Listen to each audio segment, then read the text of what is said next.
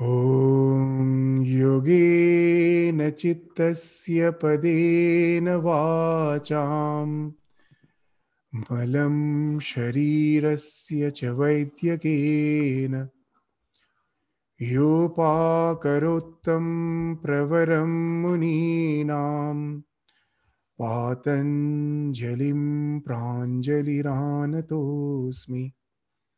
I prostrate with folded hands before Patanjali, who benefited mankind by delivering yoga for mind, grammar for speech, and by removing impurities of the body through medicine. So, in the last class, we have started our discussion on the 8 limbs of the yoga, namely the yama, niyama, asana, pranayama, pratyahara, dharana, dhyana, samadhi, as was discussed on the 29th sutra. And in the last class, we started with our discussion on the yama, the very first, the foundation of yoga. Yama means restrain. So, as we were mentioning, that yama and niyama is like just weeding out, is just removing the weeds. Yama is like removing the weeds. Yama is like removing the weeds, and niyama is like planting the seeds, sowing the seeds, the wanted seeds, the desired seeds. So all the ethical restraints, that comes first. That to a certain extent, spiritual journey starts with the restraints. I have to restrain myself from the old ways of living. And those yama and niyama constitutes 10 practices, 5 yama and the 5 niyama. And we have already studied in the 30th sutra, the 5 yamas has been indicated. What are those 5 yamas? The 5 restraints: ahimsa, satya, asteya, brahmacharya, aparigraha, and yama. These are the yama: ahimsa, satya, asteya, brahmacharya, and aparigraha. So ahimsa means non-injury, non-violence. Satya is truthfulness. Asteya, non-stealing. Brahmacharya, continence.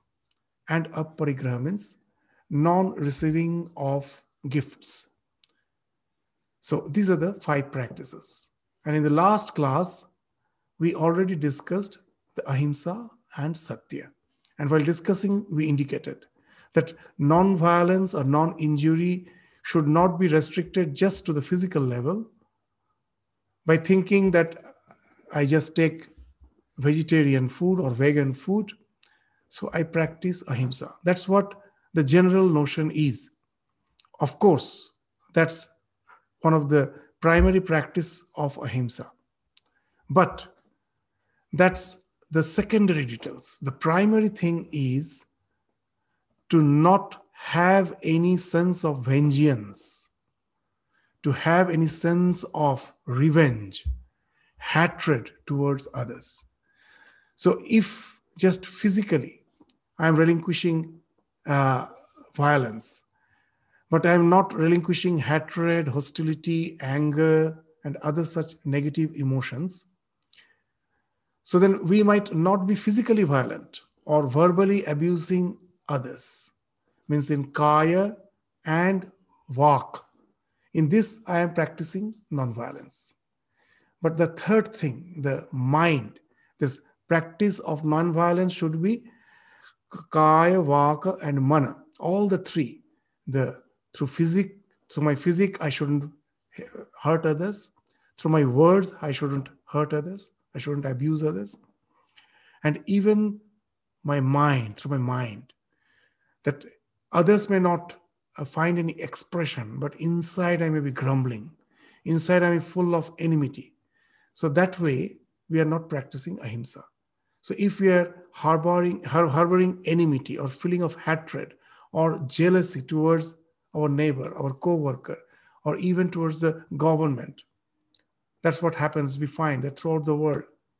Then in this, why we are saying government, that we are all aware of the fact that what is happening in the present world, that sometimes we forget the heritage which we are having and the way we behave against the country, against the government. That also speaks of himsa. So ahimsa in true sense is to constantly watch the mind and without such negative emotions at its nip, thereby not allowing them to breed in the fertile soil of our mind. So that's what is real ahimsa is. Satya, truthfulness. It's not merely speaking the truth. It should be spoken in such a way that it doesn't hurt others. As has been told in Sanskrit, Satyam Bruyat, Priyam Bruyat. So know it for certain that if the truth is not pleasant, it is not the truth. Suppose while reprimanding a child for doing something silly, and I just tell the child that you are stupid. It's a harsh word. And by telling such harsh words, I'm not speaking the truth. Because that child most probably has done some silly act. But that doesn't define his or her character. Just for a moment, just for that while he has acted a bit silly, in a very silly way. But for that, I cannot say him stupid. That means that through eternity, as if he has no scope or she has no scope, she is going to be a stupid person. That's not the truth. That he or she has an infinite potential to be a very nice person. That act was silly. So the same thing I could have told in a different way. I have never expected it from you. I have such a high opinion about you. So the same thing, when you tell it in a different way, that becomes pleasant and that becomes the real truth.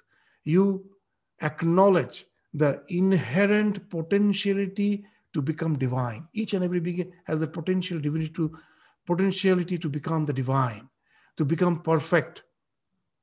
So that I am not denying. But just if I say that you are a thief, no one is going to be thief through eternity. It's just something which defines his present character, but he can overcome it. He or she can overcome it. So that way, the way we speak, that actually speaks of whether we are speaking the real truth or not. So unpleasant truth is never the truth. So if we treat a person as he or she is, he or she remains as he or she is.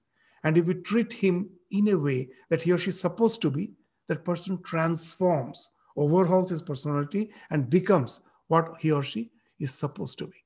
So that's the real way of practicing truthfulness. And from the subjective point of view, that I should never speak the untruth. Because why? As a yogi, the first condition is to calm down the mind. Once you speak untruth, you are now concerned that I may be caught. So what happens? I have to invent the lie. And your lie can never, the falsehood can never stand on its own legs. It needs a crutch. And what is that crutch? Another falsehood. We will find in our life that once we resort to some falsehood, we find that we may be caught. Again, we just make up another story to support this. And again, most probably we have to go on making such stories to support each of those falsehood, because it may anytime crumble. I may be caught. And not only that, I have to memorize them. Because again, when I say this thing in a different version, I will be caught. But if I speak the truth, I will never have to memorize them. Truth is, you just speak it, and now whatever the consequence you face, and now you are free. You are totally free now. You are no more having any concern. So this is obvious that falsehood leads us to mental turbulence, full of concerns. So never resort to falsehood. If we really want to be a yogi, there shouldn't be any compromise. Asteya, non-stealing. It doesn't mean just for refraining from stealing the stuff like others' valuables and possessions. It's not that. There are so many other ways we can steal. We can steal others' time, being late, as we were speaking in the last class also. We can steal others' energy by not executing the delegated responsibilities in a teamwork. We can steal others' happiness by being rude or untruthful. That's we see in the society, that by being untruthful or by being rude, we steal others' happiness. And of course, that which we are quite aware of, this plagiarism, stealing others' ideas. This is also a type of theft. And the biggest theft is not to return to the society which has nurtured you, which has what you are is after all the sacrifice of the society, but I don't pay it back. So we commit theft when we take something from the society and don't pay it back. Our education, our career, all this is a gift of the society, which we must pay back by becoming responsible citizen. So, or else it's a major theft. So now we will take the next practice, the fourth practice of yama.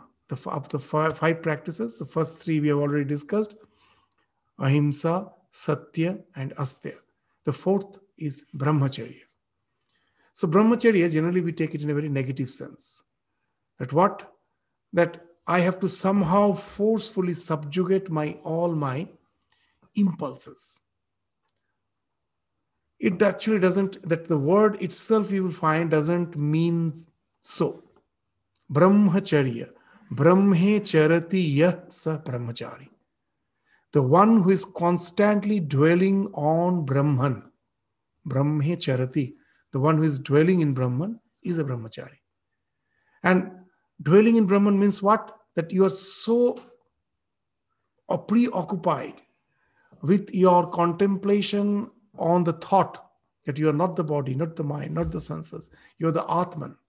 That there is no scope for any other thoughts. There is no scope for any other impulses to creep in. Because the mind at a time cannot have more than one thought.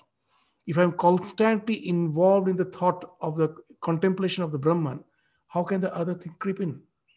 As Sri Ramakrishna used to say, the more I go towards the east, the west automatically falls behind.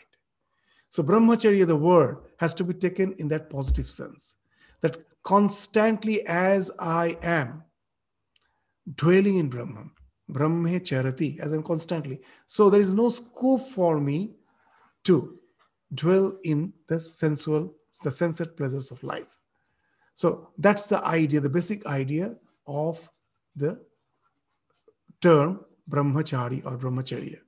So it wants us to attend to the necessities of life and not be urge driven. We have to take care of the necessities. Brahmacharya doesn't mean that you don't take care of the necessities. The necessities, still necessities is okay. After that if you are urge driven, it becomes a obsessive compulsive disorder.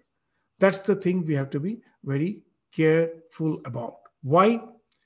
Because our prana shakti, the energy we have, that is something constant. If we use it up in some lower pursuits, we can never have sufficient energy to use for the higher pursuits. So that's the basic meaning of the word brahmacharya. To give an example, this in the Andaman, the Jarwa tribes. So they are not civilized as per our standard of civilization. They are not civilized, but they have some wonderful practices which even we can inculcate.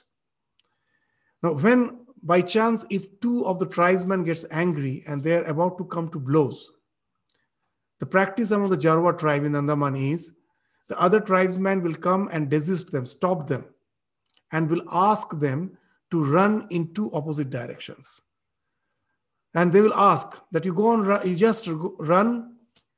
After some time, you find as you get exhausted, your anger is gone. And then you come back. Even there's tribes. They also know that anger is an energy which has to be expended as in other form of energy. It can be expended. So that's the idea of the brahmacharya, that you preserve your energy from the lower pursuits so that you can use it up for some higher pursuits. I still remember in a youth convention in Belur Math, in the time of Swami Vivekananda's 100 years of Chicago lecture. So there was a huge youth conference in Belrumat, and there was a question answer session. So one senior Swami was presiding over the question answer session. A young boy suddenly got up and asked the question that can we not practice spirituality at the same time?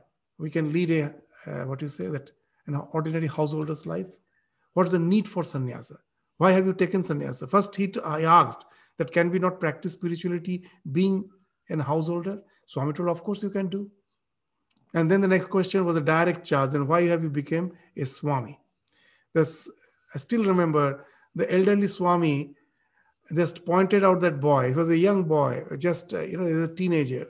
The beard and the mustache was just coming, that just you can see the lining. So Swamiji pointed at him and told, have you started shaving? So he was a bit embarrassed, but all started laughing. And he told, yes, I do have shaved occasionally. I do shave occasionally. And then the next question was the blade which you use for shaving. Do you use it for cutting your pencil, for cutting, what you say in your garden to prune the plants? Do you use the same blade? No, never. Why? Because it will lose its sharpness. Yeah, that's the point. So if you use the blade which is supposed for shaving for other purpose, you cannot use it for shaving. It will become blunt. It will lose its sharpness. And that's the thing, that if you use away your prana shakti in the lower pursuits of life, the sharpness of your mind, the focus of your mind, for that the energy, the willpower which is required, you lose it. You cannot think of that qualitative contemplative life if you simply spend off your energy in the lower pursuits. So this is the idea of brahmacharya. This is the basic idea. You will see that for the plants, we do the pruning. Why we prune? So that we get flowers. If the shoots are allowed to grow as the branches, as the leaves, then all the energy gets expended there. So you have to prune them for the thing which you desire so that you can get that, so that all the energy of the plant is now retained to get the flower or the fruit. The more you prune nicely, the more the fruits and flowers you get, the more quality fruits and flowers you get. So this pruning in the plants is something which we can equate with the idea of brahmacharya for us as a human being. So that's the basic idea. It speaks of something positive, because why we are stressing that it is something positive, because if you go to a psychologist or a psychiatrist, they will immediately say the practice of continence is going to harm you. Yes, if you are subjugating forcefully because of some reasons, that what the society will say if I have some illicit relation, if what the society will, my relatives will say if I have illicit relations. Because of that fear you're forcefully suppressing, that can lead to mental problems, of course. But if you're doing it for some higher purpose, I will lead a spiritual life. For that, I am willfully subjugating myself. Know it for certain, it in no way is going to affect your psyche in any adverse way. So if you have proper motivation, then the practice of brahmacharya is in no way going to harm you. Actually, it is going to help you in your spiritual journey. So that's the basic idea of brahmacharya, which has been spoken of as the fourth yama. The last practice is the practice of aparigraha, non-acceptance of gifts. Now the question comes, why shouldn't I accept gifts? Some of my near and dear ones is offering me something lovingly. Should I not accept? We shouldn't accept. We shouldn't try to confuse the idea of aparigraha with all the gifts which our relatives are coming and giving lovingly. I of course accept them. It's not that. They say that when you accept gifts, the character traits of the giver somehow influences you. So it's not in our day-to-day life, within the family, it's okay. But just think that you are working in some corporate and where there are a lot of client services. You will find it is mentioned in the your job manifesto that don't accept gifts because your decisions will be biased. You will be affected by the gifts which you are accepting. So you cannot have any that unbiased decision. And that's the major problem we find everywhere. That wherever there are the client services, we find that in the form of rishwats, that's somehow uh, trying to give some gifts and trying to influence the person, that actually is not encouraged. So now you will understand that what aparigraha means in its true sense. So in spiritual life, it is very important. It is very important. By undiscriminately accepting gifts, we will find that sometimes what happens that we lose our freedom. There's a nice story in the Gospel of Ramakrishna that there were 12 brahmacharis in the king in Jaipur in the olden days, and through their austerity they became very powerful.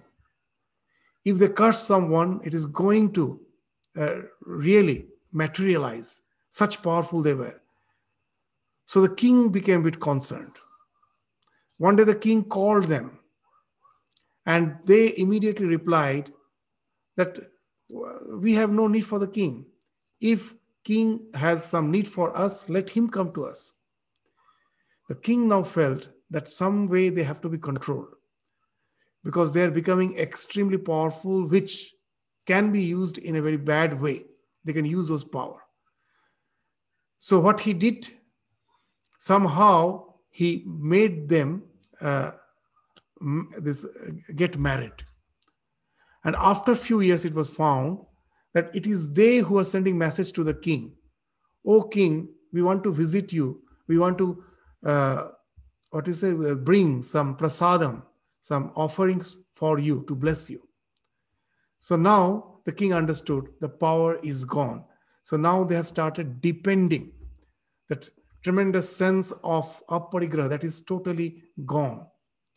So that's this aparigraha is a very, very important practice in spiritual life. So this non-acceptance. It was once you start accepting, that you somehow start compromising by being subjugated by the other person's whims and fancies. So in another sense, aparigraha means non-hoarding. We shouldn't hoard. Just whatever is required. That's why there was the idea of madhukari bhiksha. That if you, as a monk, how to sustain yourself? Yes, you can go for begging, but there were some rules. What are the rules? You cannot go for, you shouldn't go for less than 3 people's house. At least you should go to the 3 people's house, and not more than 5 people's house you should go. Why? If you just go to one person's house and get the entire bhiksha, your food for one day, you are accepting quite a big amount from a single person, and that single person may have a sense of expectation that he should bless me, that I have certain desires that should be fulfilled. All those things may come. So 3 houses, just take little. So if you take little, naturally that gift won't be tagged with the desires. So just you have to go at least 3 houses and not more than 5 houses, so that you don't hoard. Neither you go less than 3 houses nor more than 5 houses. After going to 5 houses, if you find you have not got sufficient, be satisfied. So that's how the aparigraha was practiced. There are some monks who won't go out at all for bhiksha. That is called ajagara vritti. Just like the python. The python will be lying in its own place, and its prey will come to its mouth.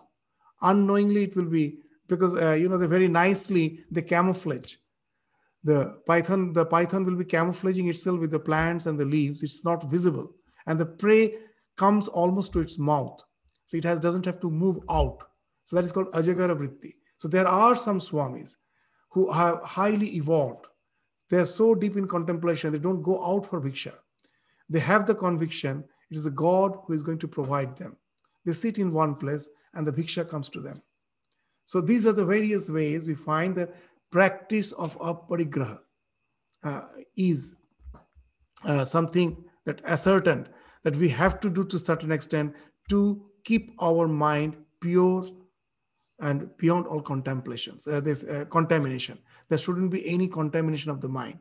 So that's how the aparigraha, the non-acceptance of gifts, finds its place as one of the practice of yama. So these are the 5 practices of yama, the restraints. Now we will go to the 31st sutra to study the niyamas. Sorry, the 31st sutra actually speaks of how these 5 practices of yamas can become mahavratam. Vratam, you all know, vow. That I can take a vow that, okay, on Saturday and Tuesday, I will be a vegetarian. On Ekadashi, I will be vegetarian. Or for 1 month, where at the time of this, that Navaratri celebration for 9 days, I will be a vegetarian. So these are vrata. They are not mahavrata. If I practice all those yamas, the restraints, uninterruptedly, or anavachinna, then it becomes mahavrata. So that has been spoken of in the 31st sutra. That if I really want to progress spiritually, then it has to be practiced uninterruptedly. Ete jati, desha, kala, samaya, anavachinna, sarva bhauma, mahavratam. So these, all the 5 practices which we have already spoken of, that is ahimsa, satya, asteya, brahmacharya, and aparigraha. These 5 practices is ete. When it is unbroken by the caste rules, that you may say, how can I practice? A fisherman will say, how can I practice non-violence? My profession is to catch fish. So then the answer is, if you want to be a yogi, these two cannot go together. You have to relinquish that. That you cannot say that as per my jati, this is my work. So I have to continue. Well, you can continue, but don't say that I want to progress spiritually with compromising with my profession. So that's why jati is mentioned. Iti jati, desha. Desha means that I will practice ahimsa only during pilgrimage. Desha, at certain place when I am going. Okay, when I am in Kashi, when I am in Kankal, then I practice ahimsa, then I practice all this brahmacharya, aparigraha, not at other times. That way it's a vrata, but it cannot become a mahavrata. And unless it is a mahavrata, it cannot help us spiritually. So that's why desha, kala, anavichinna. There's desha, jati, kala. So that's only on Ekadashi. Kala means the time. That only on Ekadashi I practice this ahimsa. That's the day I don't take any non-vegetarian food. That way, it won't do. It has to be mahavrata. That I don't take this. I practice ahimsa uninterruptedly at all the phases of time. That there can be this samaya. At the time of war, I can be violent, not at other times. So here, that way, they are saying that if you're a yogi, you have to be apart from all the so-called jati, kala, samaya, all the restrictions which ensues from that. You have to come out of it and practice uninterruptedly without any so-called interruption. That's what anavachinatam means. Then only the yoga practice can become effective. So after speaking it as a mahavratam, then the 32nd sutra speaks of the 5 niyamas. What are the 5 niyamas? Shaucha, santosha, tapa, swadhyaya, and ishvara pranidhana. Shaucha, santosha, tapa, swadhyaya, ishvara pranidhana. This 5. The first is shaucha. So what is shaucha? Means cleanliness. Not only cleanliness and tidiness, both together is shaucha. And this cleanliness is not only external cleanliness, it should be the cleanliness both of the body as well as of the mind. The mind has to be pure. So it's not only physical cleanliness. And this cleanliness should be followed with tidiness. That if I'm not tidy, if I don't keep the things properly, you will be wasting your time. So that's also a practice of Shaucha. Just to give an example, in the life of Sri Ramakrishna, we will find that one day in Dakshineshwar, a few young boys came. In Dakshineshwar, there was this garden. There's a big garden. Apart from the temple, there's a huge garden. And so many used to come for this picnic. So one day, a group of boys came with the intention to have picnic in the garden adjacent to the temple. Now they forgot. Now they have to cook food, dress vegetables, and they realized that they have forgot to bring the knife for dressing the vegetables. So in search of a knife, they came to Ramakrishna's quarters where he was staying, and seeing Ramakrishna, they never knew him. Just took him to an ordinary person and asked for that knife. Sir, can you give me a knife? So he agreed. He told, wait. He brought one small knife and gave it to those young boys and told them, see, in the evening when you return, when you go back, don't forget to return this knife. So they took it hurriedly and told, okay, sir, okay. And they were running. They were just going to this picnic spot. And then Ramakrishna again called them and told, see, don't forget to return this knife. Would you remember? So they again told yes, and they again just ran. Now, one of the disciple, Jogen, he was a bit surprised. It is such a small knife, and why he's so meticulous about it. He's asking two times, that almost twice. They were almost going, they called them back. So he never understood. He thought that after all, he's a poor Brahmin. This Ramakrishna is a poor Brahmin. So that sanskara is there. And that not to part with things, always want to hoard the things. So that's the sanskara of the Brahmin. So most probably, though he is a realized soul, the sanskaras are still there. That's what he thought. Now in the evening, many devotees were there. Some spiritual discussions were going on. And suddenly Sri Ramakrishna told her, it's already dark. Those boys haven't returned the knife. So he asked Latu, another young disciple, just go and search the knife. The Latu immediately told, such a huge garden, where will I get the knife? And Ramakrishna was a very interesting person. He told, see, the knife, they have dressed the vegetables. So surely you will find there's a heap of all these pills somewhere. And you go and search within those pills, you will get that knife. And Latu was really, he got that, he saw a heap of these pills. He went and he just searched there and got that small knife. He brought and was about to keep in one of the racks of the cupboards. Ramakrishna told, no, just wash it nicely. It was washed. And then just dry it, wipe it with a towel. It was wiped. And again, he was going to keep it in the cupboard. No, it's not the place. In this India, this management of space is wonderful. In this poor people, in the poor man in the house, he doesn't have much space. So what they do to keep lot of things, they use the space beneath the cot.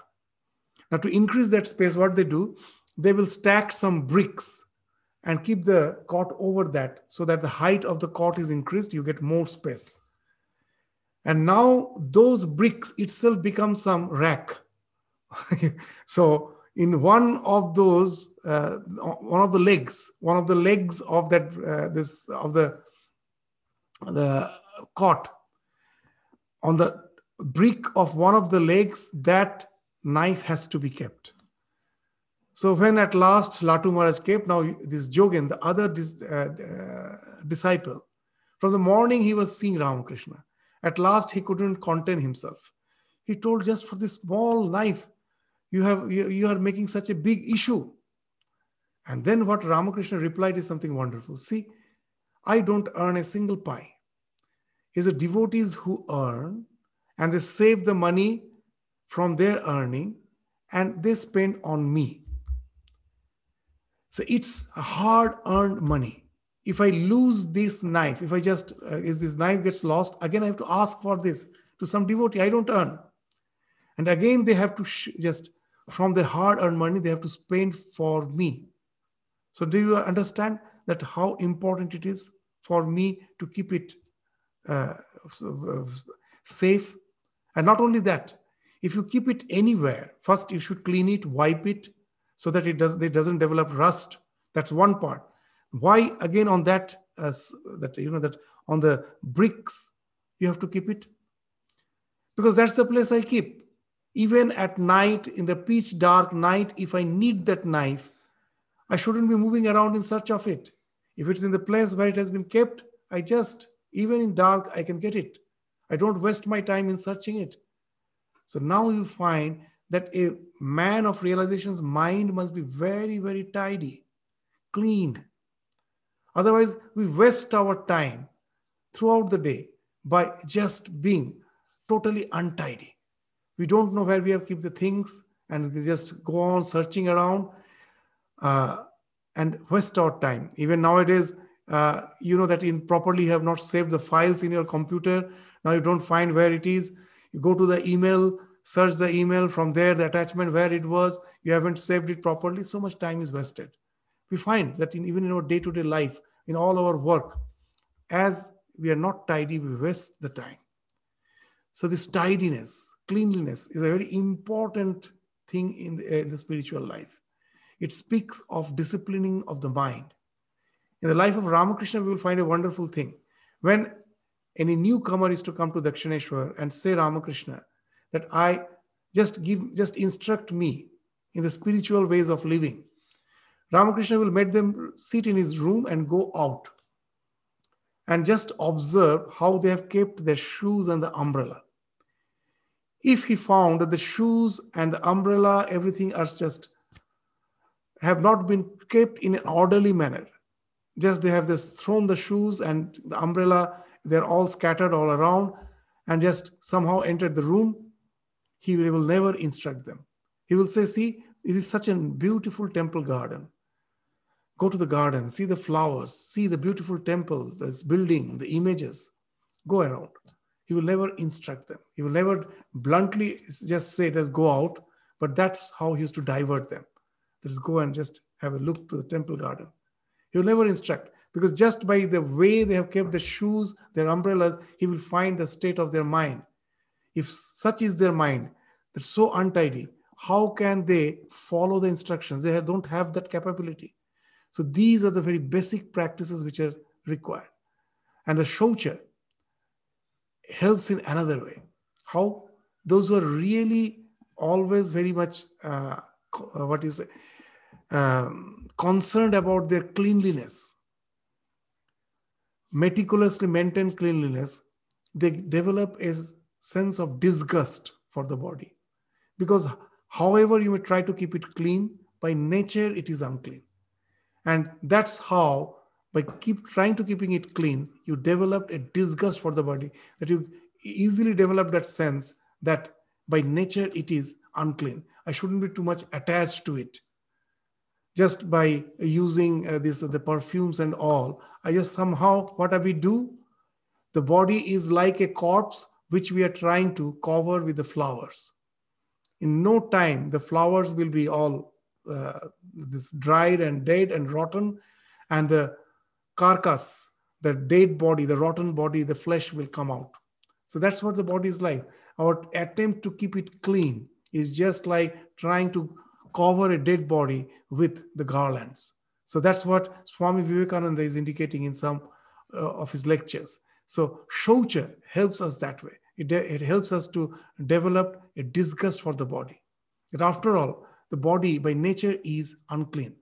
So when you try to keep it clean, this sense becomes predominant in your mind, and spiritually, this disgust for the body, apathy for this body, to a certain extent, indifference to the body is the very essential factor for our spiritual development. So through the practice of Shaucha, that develops.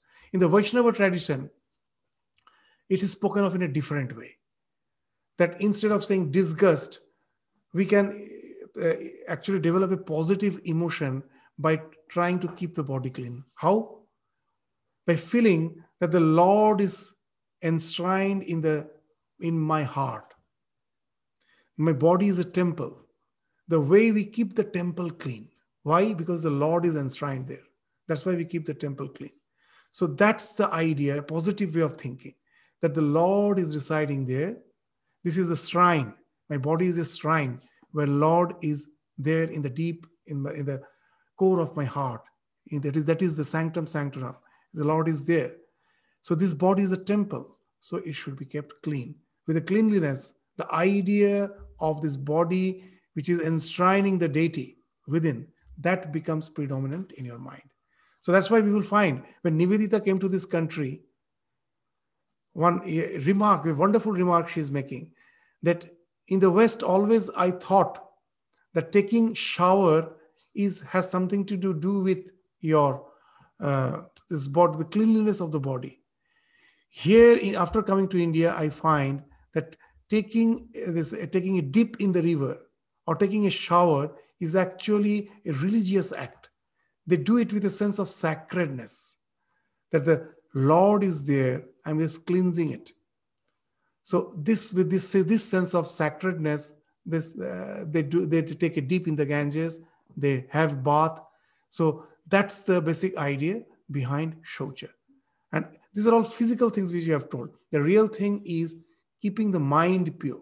As Shankaracharya has spoken of, Ahara Shuddhi. Ahara Shuddhi means not only purification of the food. Ahara means food. But Shankaracharya has given another dimension to it when he's interpreting Ahara.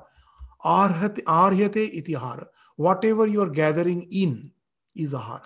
Whatever you are gathering through your eyes, through your ears, through your taste, through your smell, through your touch, is all our ahara. Ahara shuddhi, purify that. Means only see the pure, the good. Try to keep the mind away from all the things which are impure sight, impure sound, and this all defiled food. All those things I try to avoid. But I keep myself engaged in seeing the deity, that is using the vision in the proper way, going to the temple, seeing the deity, reading scriptures, hearing chanting, bhajans. So all these way I can purify my senses. So that is another type of Shaucha. Apart from cleanliness of the body, I have to clean the mind by always gathering in the pure thoughts, by having pure thoughts, seeing the things pure, listening to the pure sound, having even the touch can be pure. You know that how that when you are bowing down to your guru and asking that please bless me, or touching the feet of a holy person, all those things speaks that even touch can be. So all those things can be sublimated. The way, what's your mental, what you say, this thought behind it. It's not whether by touching the feet of a spiritual person, a really realized soul, that itself, that act itself speaks of purification. When you're doing it, what's the thought in your mind? That he is a holy man. He represents the idea of renunciation. That's the thing. That's the idea you start culturing. And that culture is actually speaking of the purification. It is a mere physical act. But behind that, the culture which is going on. So if I am just showing my respect to a so-called a holy person without such thought, just casually, someone told just go and do pranayama, then it won't have that effect. I have to do it with Shraddha, with that thought that he represents such and such ideal, and that's why I'm bowing down. So it's the person becomes just a suggestion. Actually, you are bowing down, you are culturing that thought of that high renunciation, and that's what you imbibe. So that's how the Shaucha happens. So in this context, we all know the three monkeys of Mahatma Gandhi. This one monkey is closing the eyes, another the ears, another the mouth. What's the idea? Bura mat dekho, don't see, which is evil. Don't see evil. Bura mat suno, don't hear evil. Bura mat kaho, don't speak evil. Very interesting. This Mahatma Gandhi's three monkeys have been imitated somewhere in Switzerland. One of our Swami, Ranganathandaji, he is mentioning that in Switzerland somewhere he saw these three monkeys, but he was surprised. He saw these three monkeys are not closing both the eyes, both the ears and the mouth. One of the monkey with one hand is closing one eye, the other eye is open. The other monkey is closing one ear, the other ear is open. And half of the mouth is closed, the other mouth half is open. And then he inquired that what is the basic idea behind it. And they told a very interesting thing. The idea is this: don't close your eyes completely. Close it only for the evil things. The other eye is open for all the things which is pious. See, hear all the things which is pious. Speak all the things which is pure and pious. So that's why all half closed. Is one eye closed, one ear closed, and half of the mouth closed. So that's the idea behind this mental shaucha. So after this comes the practice of shantosha. Shantosha is contentment. That we should be content. We shouldn't go on hankering, because that creates tremendous mental turbulence. You're always this expectation that always that I would be happier if dash dash dash. That if I had this, if I had that. This is the niggling thought. This niggling thought always we have in our mind. We are never satisfied. And that way, there's tremendous unrest in your mind. With that, we can never think of spiritual life. This yama and niyama are the foundations. These are the very foundations of spiritual life. So santosha, contentment, is very important. There's a nice story that how the shoes were invented. The story goes like this, that the king, whenever he is to go barefoot outside, so there will be some pebbles or some thorns which is to hurt him. So one day, as he was after all the emperor, lot of riches. So he ordered his minister that cover my entire kingdom. I have to go out, so cover the entire kingdom with leather. And the minister told, why to cover the entire kingdom with the leather? Just cover your feet with the leather. So that will do. And so that's the idea of santosha. What's the idea of santosha? That if you go on chasing after the pleasures of life, know it for certain, it will be something like that hedonistic treadmill. In a treadmill, we run, we go nowhere. So it is ever running, never reaching, nor a distant glimpse of shore, in the words of Swami Vivekananda. You can never be happy that way. Just say that know what are the needs, what are the wants. I go for the needs, not for the wants. As Mahatma Gandhi used to say, the world has sufficient resource to meet our needs, but it doesn't have the resource to meet our wants. So know your needs, know your wants. The needs are the seeds and the wants are the weeds. So know the needs and try to restrain your life within those needs and don't go on hankering. That will simply disturb your mind. You can never think of the contemplative life without contentment. Sri Ramakrishna, that used to say the story of the Nawab and the Fakir, that a recluse was quite happy. Deep inside the forest, he was leading a contemplative life. And the Nawab was very much impressed. When he came and saw him, was very much impressed. He wanted to invite him. The Fakir told, I'm quite happy. I'm quite happy here. I don't want to go to your palace. And the Nawab at last told, just for one day. It's my earnest request. Please come with me. Be my guest for one day. And the moment he reached there, he was allotted some place of residence. And after some time, he saw the Nawab is praying to the Lord. What he was praying? Oh Lord, give me more wealth. Give me more wealth, more riches. And the Fakir immediately started moving out of the palace. The Nawab, from his prayer, saw that the fakir is going away. Immediately, the Nawab came out from his prayer and started running after the fakir and told, well, you accepted my invitation, and I am yet to give you some gifts. That's what's my plan, that you are my guest. I want to offer you something. Please be here. Please, at least one day you stay so that I can offer you some gift. And then the fakir replied, I never accept anything from a beggar. So that's the Ramakrishna story. That he, in spite of all the wealth, he's still a beggar. There's no happiness. If what's the use of that wealth if that want is there? The real happy person for whom the want has gone, that hankering has gone. That's why the sannyasin who have no wealth are called Maharaja. Maharaja means king of the king. So you may feel that why they are called king of the king, the Maharaj. Just because for them, the richest person still have that want, desire. But here we find this person, though have nothing, has gone beyond all wants. So that's the real sign of richness, where you have gone beyond all wants. And that's why he's the Maharaj. So Santosha speaks of that. So I don't go on hankering. And that's one aspect. Another aspect is of Santosha is forbearance. That I don't always try to mend the external circumstances of life. Yes, we should try. When the circumstances are not favorable, I should try to change the circumstance. But we will find in our life, in 99% cases, I cannot change the circumstance.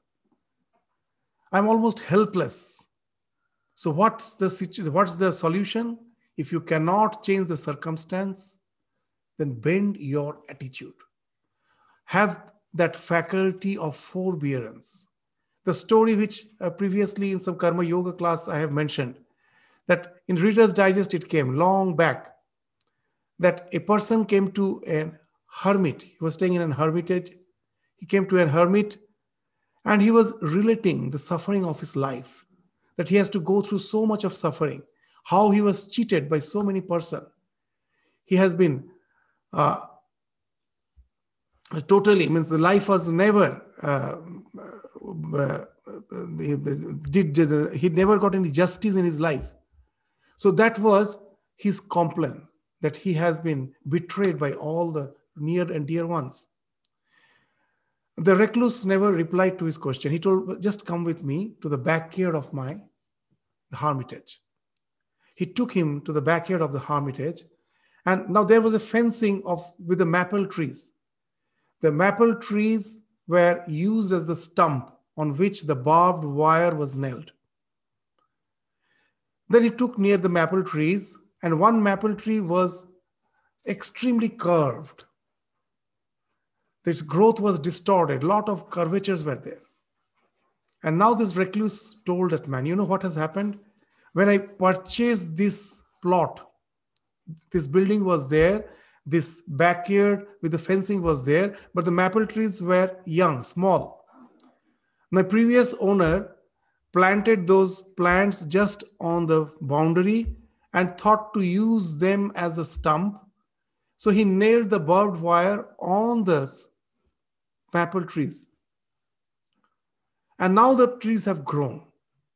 Now this tree, you see, has extremely, a lot of curves are there. This tree never could accept the fact that a barbed wire should be nailed on it. It is revolting throughout its life. And that made its growth so unnatural, so curved. And then he took him to another maple tree. It was straight. And the barbed wire has gone through the core of that, the trunk of that tree. So the trunk of the tree, it has gone as if it has created a hole, and the tree is straight. And now the recluse told, see, this tree accepted the fact that however I try, I can never get rid of it. It will be with me. I accept. So it has gone to the core of it, but it in no way affected its growth. The plant has gone straight. So the same problem was with both the plants. How they reacted to it, on that depends their growth. So this life as such, there is no suffering. Life is just an occasion, just an happening. How we react to that happening, that speaks of our suffering. So we should know. So there are situations in life, first we should judge whether we can change the circumstances. Yes, we should try. But we will find that there are so many circumstances I have nothing, I have no control over. Then I should have that faculty to forbear. That's why Sri Ramakrishna used to say, Shaw, Shaw, Shaw. You know, in all the Indian languages, there are 3 S. One Sa, when we touch the tongue, the tip of the tongue with the teeth, upper this jaw teeth. That is Dantasya, that Sa. Another Sha is with a hissing sound. When the middle of your tongue touches the palate, Sha. And another there is Sa, when the tongue rolls and touches the palate, Sa. So Talabasya, then Dantasya and Murdhanasya. These are the 3 way you touch the tongue with the different parts of your mouth, and 3 types of A's are pronounced.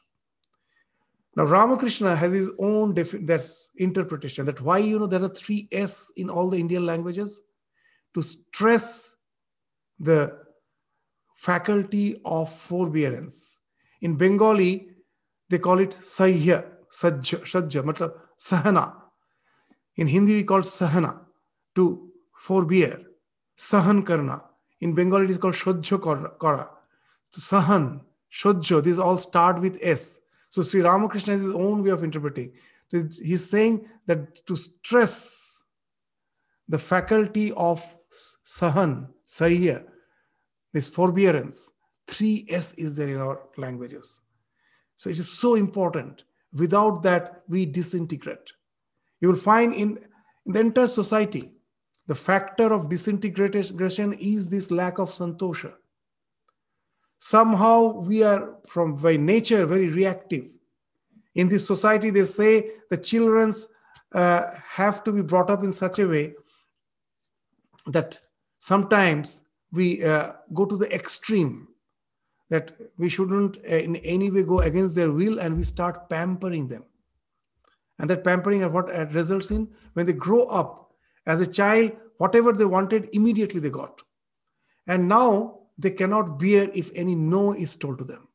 Immediately there's a reaction, because that nature has never grown, that they have never developed that nature, that to have that patience and wait and just try to realize why the other person is saying no, to try to be empathetic and try to judge from the other person's standpoint. That faculty hasn't grown. We immediately react, thinking that that's the only way I can solve the problem. I just say, no, I don't want it. I just say, no, come out of it. My problem is solved. But you also will agree, if you have already experienced the phases of your life to a certain extent, that it is just like jumping from the frying pan to the oven, nothing else. Most of the time, we make the situation still worse. In the frying pan, most probably you were getting charred, and to escape, you jumped and fell in the oven. That's what happens with us. Santosha. It's just to develop that faculty, to give others importance, to have empathetic. And that's why they say, for all these practices, ahimsa is the key. Whether it is santosha, whether it is shaucha, ahimsa is the key. You'll find at last it is that non-violence, that we sometimes react so harshly. We become violent towards others, and at last it affects me. I will find my life has become hell. I wanted that change for some solution, and that solution in no way has brought solution in my life the way I thought it will bring. It has made my life hell, and now I have no way out. I have been cornered. So that's the thing. And with such agitations in your mind, with such turbulence in your mind, how can you think of spirituality? Why these things are important? Nowadays you will find everywhere they say the solution to all problem is meditation. How can you meditate when you have not taken care of all these factors? You cannot jump to dhyana. Dhyana is the seventh rung of the eight rungs of yoga. The ladder, if you have to go up the ladder one by one, you have to step on the rungs. The seventh rung, almost the second last, is dhyana. And nowadays we find everyone is advertising. Dhyana is the solution. What have you done with the life? That all can be taken care of with the meditation. But in the Yoga Sutra, we find at the very basic, the speaking of yama, niyama. Without overhauling, cleansing our personality with these basic practices, I can never think of meditation. So that's the thing which has been spoken of as the santosha.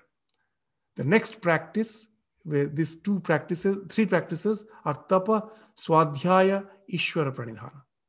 As you will remember, when we started this chapter, these three practices were all tagged together as Kriya Yoga. The very first sutra of the second chapter is Kriya Yoga is Tapa, Swadhyaya, Ishvara Pranidhana, Kriya Yoga. So this thing has been again stated here as the three niyamas. In short, as we have already discussed it quite elaborately when we were discussing the Kriya Yoga. So we will again take up this, but we will discuss in short this Tapa, Swadhyaya, Ishvara Pranidhana in the next class. So with this, we conclude our class today. We meet again online in the next class. Thank you all. Namaskar. Pranam Swamiji. Namaskar. Pranam Swamiji. Namaskar.